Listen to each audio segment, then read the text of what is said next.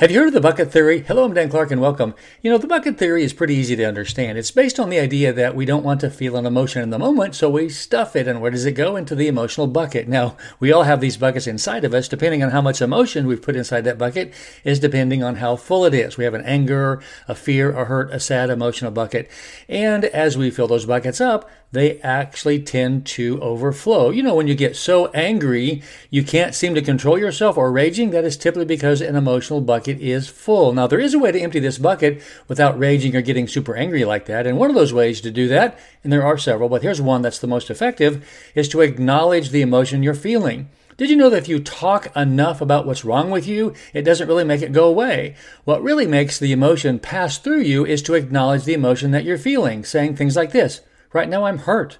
Right now I'm angry. Right now I'm sad. Or right now I'm afraid. It's pretty fascinating how this works. Acknowledging and owning the fact that you're having the emotion actually begins to empty the bucket.